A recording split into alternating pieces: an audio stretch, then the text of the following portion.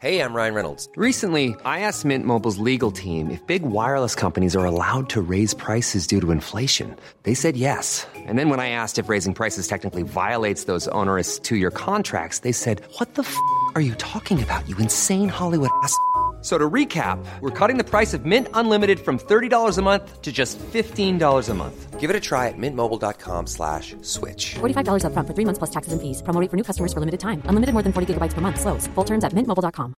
Ready to pop the question? The jewelers at BlueNile.com have got sparkle down to a science with beautiful lab-grown diamonds worthy of your most brilliant moments. Their lab-grown diamonds are independently graded and guaranteed identical to natural diamonds, and they're ready to ship to your door. Go to BlueNile.com and use promo code LISTEN to get $50 off your purchase of $500 or more. That's code LISTEN at BlueNile.com for $50 off. BlueNile.com, code LISTEN.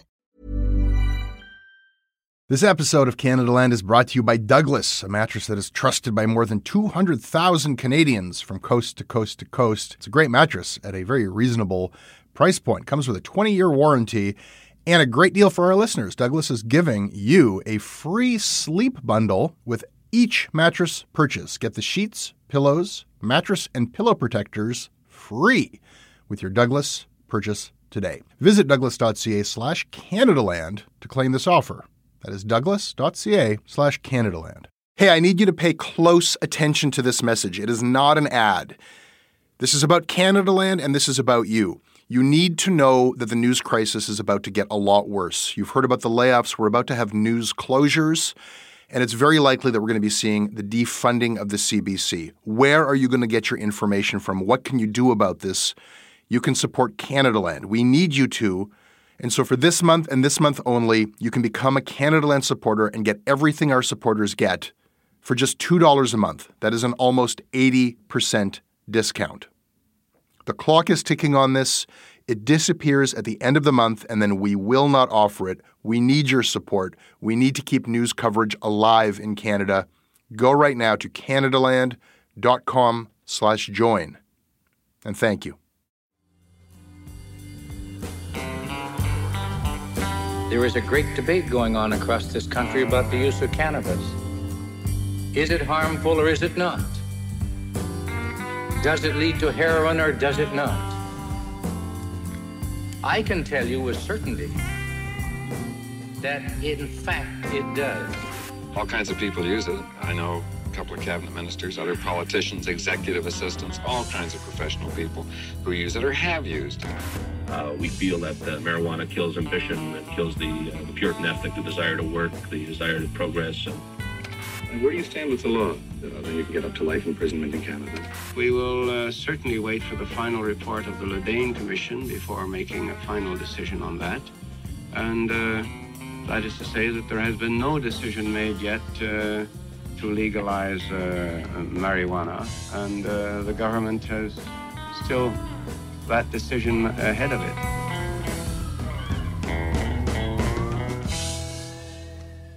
So that was old tape of Prime Minister Pierre Trudeau back from when he tried and failed to legalize marijuana. Today on the show, something different. We're going to bring you a story about the Canadian government growing its own super potent weed and funding an absurd, arguably abusive experiment in which women were paid to voluntarily surrender their freedom, live in a guarded facility among mental patients, smoke intense amounts of weed, and weave macrame belts. This 1972 experiment was held in downtown Toronto, in a facility that doesn't exist anymore. And after it was conducted, the whole thing vanished like Brigadoon, without a trace, and became the stuff of stoner legend. That is, until a journalist from the Toronto Star got a tip and dug into it. Her reporting has now been turned into a feature film called The Marijuana Conspiracy. Today you will hear little bits from that film, but mostly, you will hear the whole story, told by reporter Diana Zameslich and by Doreen Brown, a woman who back in 1972 was one of the marijuana experiment's actual test subjects. Wait for it.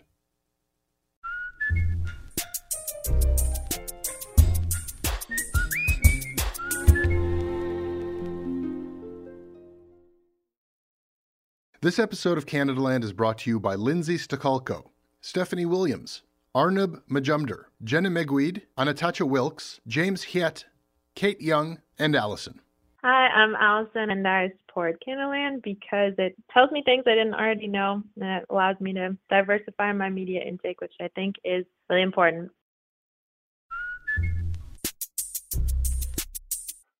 My name is Diana Zlama-Slitch, and I'm a reporter with the Toronto Star. Back in 2012-ish, I got an email in my inbox from Doreen Brown, and it said, I was part of this very interesting experiment back in the 1970s. I've been trying to find out what happened to the study, haven't been able to find any trace of it. Can you help? She made some reference to marijuana, and I thought, okay, this is interesting.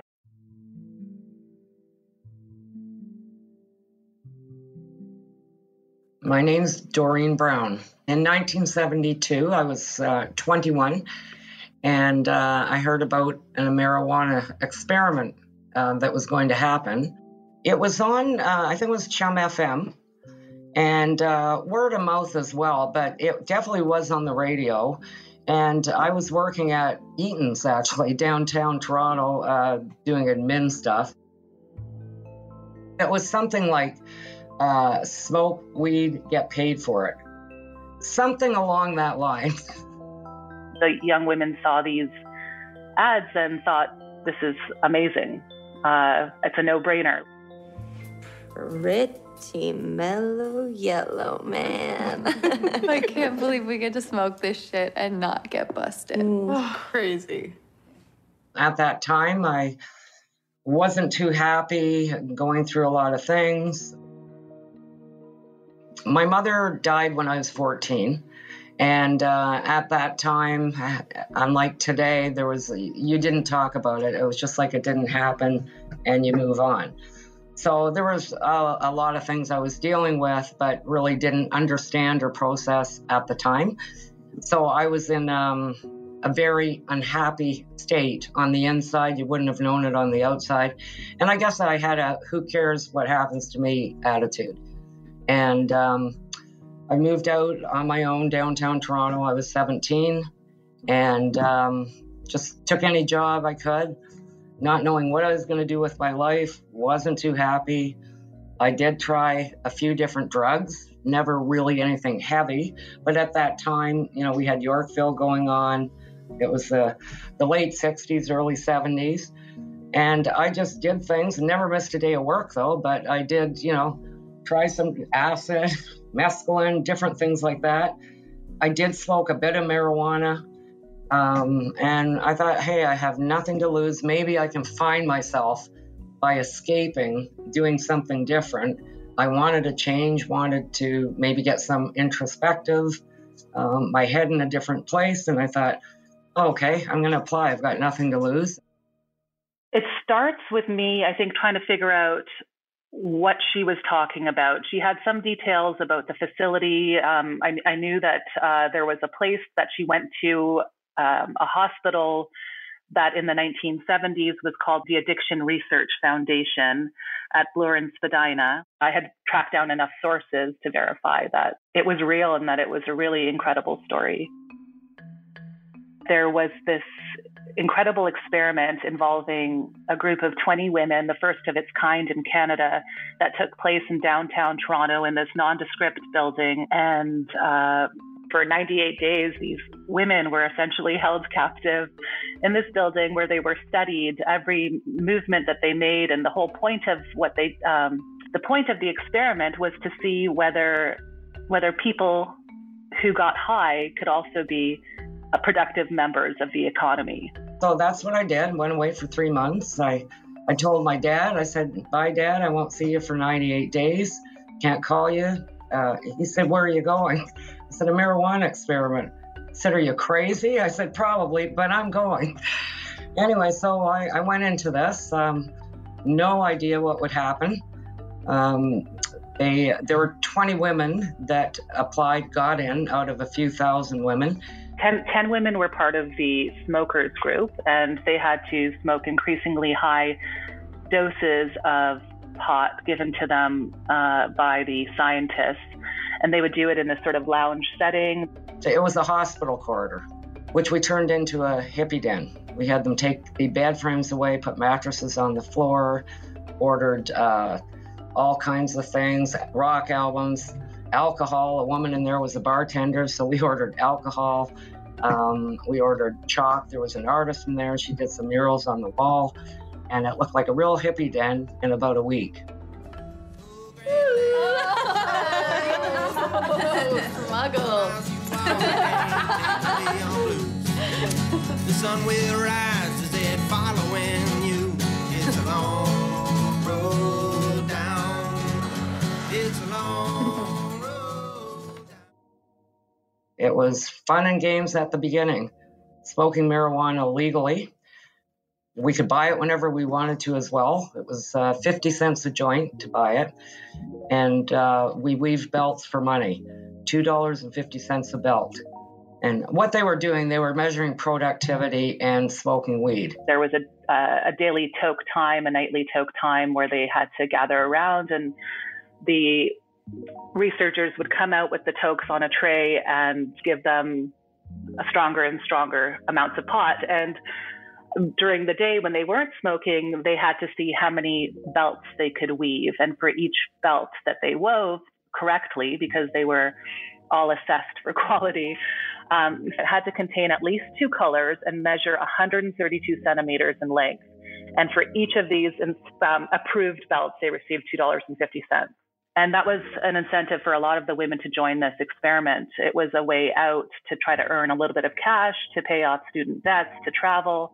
It was a lot of belts. There was no limit on how many you could produce. They would pay you for what you did. I believe it was purple, and it was made on what I think was called a Guatemalan backstrap loom. Why did it happen? Okay, that's a good question. No, it's not a silly question, because the late 1960s and the early 1970s, Canada was in a full-blown panic about drugs. They thought that Canada's youth were going to be destroyed by pot and LSD and other substances. And so there was actually a federal commission that looked at this subject. Part of the problem, too, was that some of the federal and provincial politicians' kids were starting to get in trouble for pot possession, pot smoking, and it was messing up their chances of going to their Ivy League schools. And so they thought, maybe we should decriminalize pot possession. And so that led to a 4-year commission called the Ledane Commission in Canada. At the time, Pierre Trudeau, who was our prime minister, started staging public hearings across the country on this issue. His government hounded out rich grants for new cannabis research, and they launched a national commission on the issue. In contrast, though, the Conservative premier at the time, John Roberts, would have basically none of this. And so this is when a young British psychologist enters the picture, and his name was CG, the letters CG, which I don't know what they ever stood for. It was always just CG. Super friendly guy, by all accounts, mop of thick brown hair, kind of swooped over one eye and nearly hit his shoulders. He blended well with the alternative culture at the time. People unofficially called him Bill, and his last name was Miles. I heard you were a smartass, but very good at what you do. I'm looking for a young researcher who can blend in with counterculture, speak their lingo. An insider. You mean rat them out? We'd like to do a study on marijuana users and the disastrous effect they're having on our youth, making them counterproductive, turning them onto heroin. You know that pansy Trudeau has got a secret agenda to legalize this shit. Right. And I'm guessing that's not your agenda. And so when he heard that this money was being offered by the federal government to conduct research, he made a pitch, and he wanted to study, for the first time anywhere in the world, Miles wanted to launch human experiments using cannabis, which had never been done. So that's what I did. As it went on, the weed got a lot stronger, and it wasn't fun anymore. Many of them didn't realize that it wouldn't be as lighthearted as it initially seemed. The idea of getting to smoke pot, live for free, essentially, with a bunch of girls your age in their early 20s, there was a bit of a dark side to the experiment too, as Doreen would find out. We had to smoke every night in the lounge at, I think it was 8 o'clock, and they brought the weed to you on little restaurant trays that they'd give your check on. And we had to smoke 2 joints by ourselves. We couldn't pass it around, and they even checked the roach to make sure we smoked it right down. So the Canadian government grew its own. They had a massive field called the Central Experimental Farm outside of the Ottawa area, where they grew and tested more than 300 varieties of pot, guarded by barbed wire and run by university students. Some of the students who worked there and sampled from the field told me that they smoked the marijuana and they described it as the strongest seeds in the world. A health official at the time boasted that the government's crop yielded a potency 3 times stronger than what was available on the street. And we were watched continually 24/7 and wrote down what we were doing at the time. If we were in the shower, whatever, I think it was every half hour. And we couldn't go out, couldn't have any phone calls, and we had no contact with the outside world at all. And then the other 2 corridors were drug addicts, people with psychiatric problems, I guess. And we had no contact except through the windows with the other groups of people. So there were men running the experiment and some women, but they had no interaction with the outside world. Like for the first couple of days, or weeks, it was this hedonistic retreat, except they were not even allowed to get sunshine outside. No walks, no leaving the building. But they did have an interaction or some interaction with men, specifically men who were living in a psychiatric ward neighboring their hospital. These men were in the forensic psychiatric unit at the Clark Institute, which was next door, and the women had a window view to their locked ward. And the women would write these friendly short messages on these placards, and then they flashed their signs through the large windows that faced the men and their courtyard.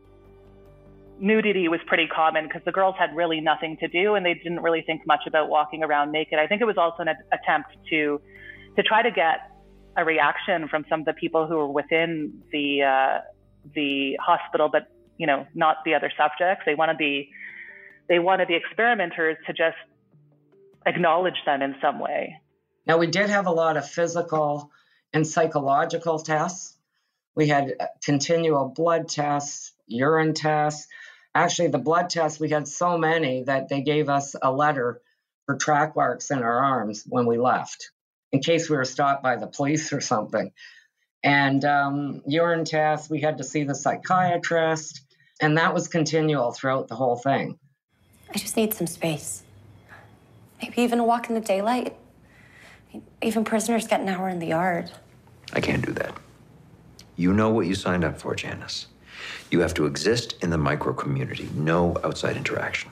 They would see these staff that were working alongside of them. There were so many people just like looming against the walls, taking notes, taking their blood, taking their urine samples. But these people weren't interacting with them. And then at some point, that lack of interaction started to wear on them and became almost like a psychological torment. It had that effect where they were just like, speak to me already, like acknowledge my existence. It was sort of maddening that these people were just pretending to not be there, but they were there, which, I don't know, that just to me sounds like a bit of a nightmare.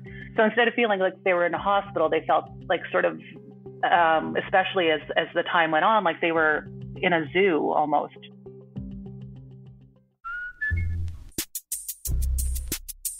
This episode is sponsored by BetterHelp.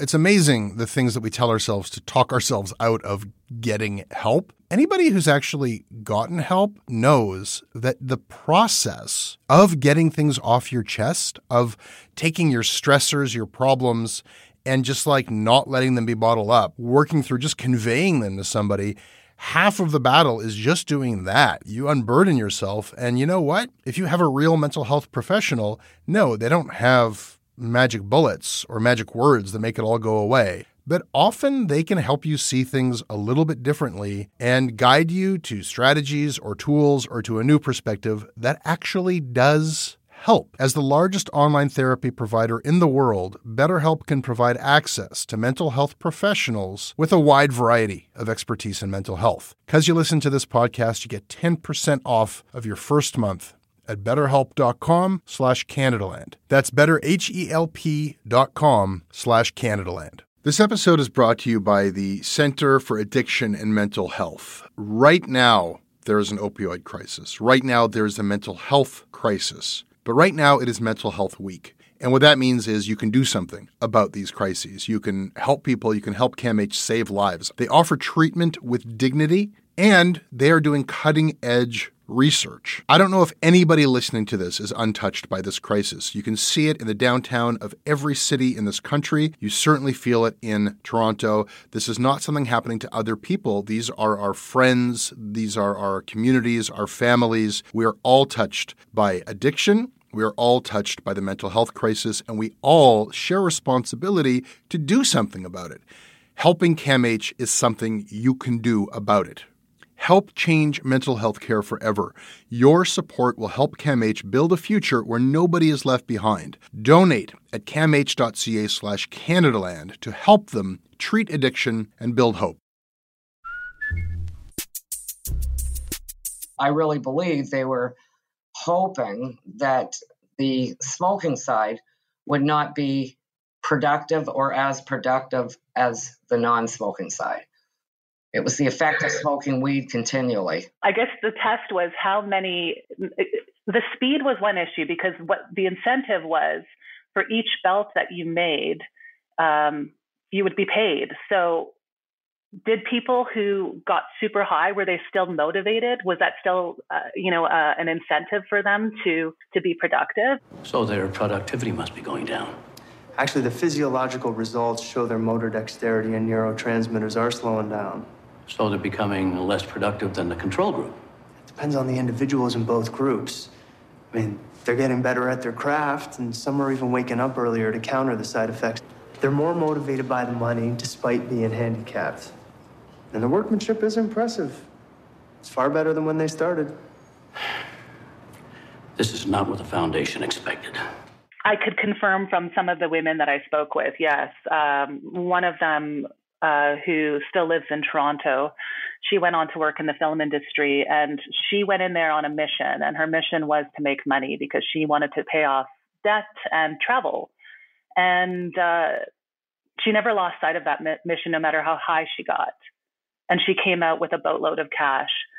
The girls, some of them mentioned after the fact that a Brinks truck pulled up on their last day outside of the hospital, and that was their payday. And if you did leave earlier, they took away, I don't know if it was 50% of the money that you made in there. So there was a real incentive to stay to the end. As time went on, the isolation too was definitely a factor in this whole thing. Because no one's going to sit and smoke weed every night at that time, and you can't go out. The isolation definitely was a factor. But when the THC was increased, absolutely, it became, at least for me, and I know for a lot of the other women, it was pure drudgery. They said by halfway through the experiment, they were asking them to just take it away. Some tried to get doctor's notes to get out of their nightly 815 toke, saying they felt too sick to smoke. One woman said she felt comatose, that it became torture. One woman, who they called Misty, she quit before the experiment was over, just couldn't take it. She withdrew. They said she went into this cocoon and broke down. And I mean, there were really few protections in place for the test subjects at that time. It became depressing after a while. For me, yes. To this day, 49 years later, I may have had a few tokes over 49 years. Maybe equivalent to 2 joints at the most, maybe 1. And no, it doesn't appeal to me at all. Really, I basically came out with the $250. And then we just basically went our separate ways, never saw them again. You know what sucks the most? As rank as it is in here, it's the closest that I've ever come to having a family. To get out, it was like you're back. Maybe it's like being incarcerated or something. You're back out in society. Wow, there's life going on out here. And I found that really hard. Just like I said, going on a subway with all these people and being with a lot of people. I also had to find a job, a place to live. So kind of reality hit me big time then. And I do believe that they did not get the results that they wanted, and therefore they scrapped the results. We never found out the results, ever. I really believe they were hoping that the smoking side would not be productive or as productive as the non-smoking side. They had so much money to study this issue. And when I started doing the research on this project, one of the guys that I talked with was Ralph Miller. He was a young researcher, born in Detroit, who studied at McMaster. So he was handpicked to lead this Ledane Commission for the federal government on the question of whether pot should be decriminalized. And he was just such an interesting character. And he showed up with this giant afro, knowing that they would probably want someone with an alternative bent to lead this project. He ended up overseeing 120 research projects that looked at the physiological, psychological, and behavioral effects of pot and other illegal drugs. And he was just really fascinating. And he talked about how in the 1970s, early 70s, prior to the women's experiment, and he said, we got permission to use the RCMP airport at Rockcliffe. We wanted to see how fast stoners could drive around, what they would run over, if they could park. That's where the first driving studies were done. He said we tested marijuana and alcohol on runways that they weren't using at the time. And then 3 months later, they had a meeting with the RCMP officers because there was supposedly at the time all of this evidence from the RCMP that showed marijuana, a connection between marijuana and crime. And the RCMP had no stats to produce on that. That meeting was their sort of launching point into the full volume of like 4 years of studies that ultimately really didn't go anywhere because the issue was just sort of shelved. But Ralph Miller, who led that Ledane Commission, he lamented to me that, he's got all of this information and so much of it, the results of all of these studies that they performed, 120 are sitting in National Archives. You do feel a bit ripped off. You feel like taken advantage of, even though you went into it voluntarily. But it's still, they did say we would get the results. We never did. We were used for 98 days, kind of harsh situation, and never got results. We never even had a follow-up when we got out. What experiment would do that? When we left, it was goodbye, see ya, and never followed up physically, mentally, nothing. It was like it never happened. I did go down to Addiction Research Foundation a few times, left my phone number. I would ask about the experiment, the results, and it was like it never happened. Tried to phone different people. It was like the whole thing never happened. Over the years, I have told people, and they couldn't even believe it. They went, what? They've never heard, most people never even heard of it. And they said, you got to be kidding. I ended up talking subsequently with a professor in BC. We talked about the ethics of this experiment. He said, I'm not really sure what anyone would expect from exposing people to 98 days of cannabis use and what one would try to answer other than why did no one get killed? I think the study might have supported legalizing marijuana. That's why it didn't come out. I don't know. It leaves you with a lot of questions. I guess we'll never know. No one will ever know. I guess about 6-7 years ago, I just sat down one night and I thought, okay, I started thinking about it and wrote 2 or 3 pages, sent it to some media people in Toronto. And then Diana from the Star called me the very next morning and came to Cambridge to see me, and she did the article. But there is a postscript to this story. I found the results, but they were never published in Canada, and they weren't digitized at the time of the Star publishing the story. They ended up in a Wisconsin University Journal, oddly, like many, many, many years after the study had ended. It said that you can smoke pot, a lot of it, and still be productive. I think the experiment for me, it was probably a catalyst to make some changes in my life. And I did go to therapy, pretty open about that, and went on to university and just became a happier person. So maybe for me it was, a positive thing a year or two later. I was just struck by the involvement of everybody, poured everything that they had into this thing for 98 days, doing something completely original. Nobody had ever done this in the world. And there was a tremendous amount of emotional energy and money and time invested. And to make it all disappear, I just thought it seemed very wrong. And I wanted to do something to bring it to light and to make the women, and to some degree, even the staff who worked on the experiment, feel like that, this time mattered. And I think it does.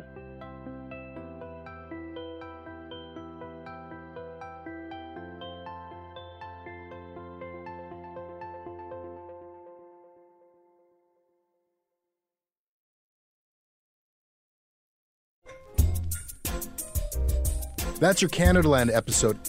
If you like the show, I think you should support it and get our ad-free feed and bonus content, and it has never been cheaper, and this is a limited time offer, $1 a month for your first 3 months. Go to canadaland.com/join or just click the link on the show notes, and you'll see that the sign-up is very simple and actually kind of fun. This is how we are saying thank you this year. Go do it. Thank you.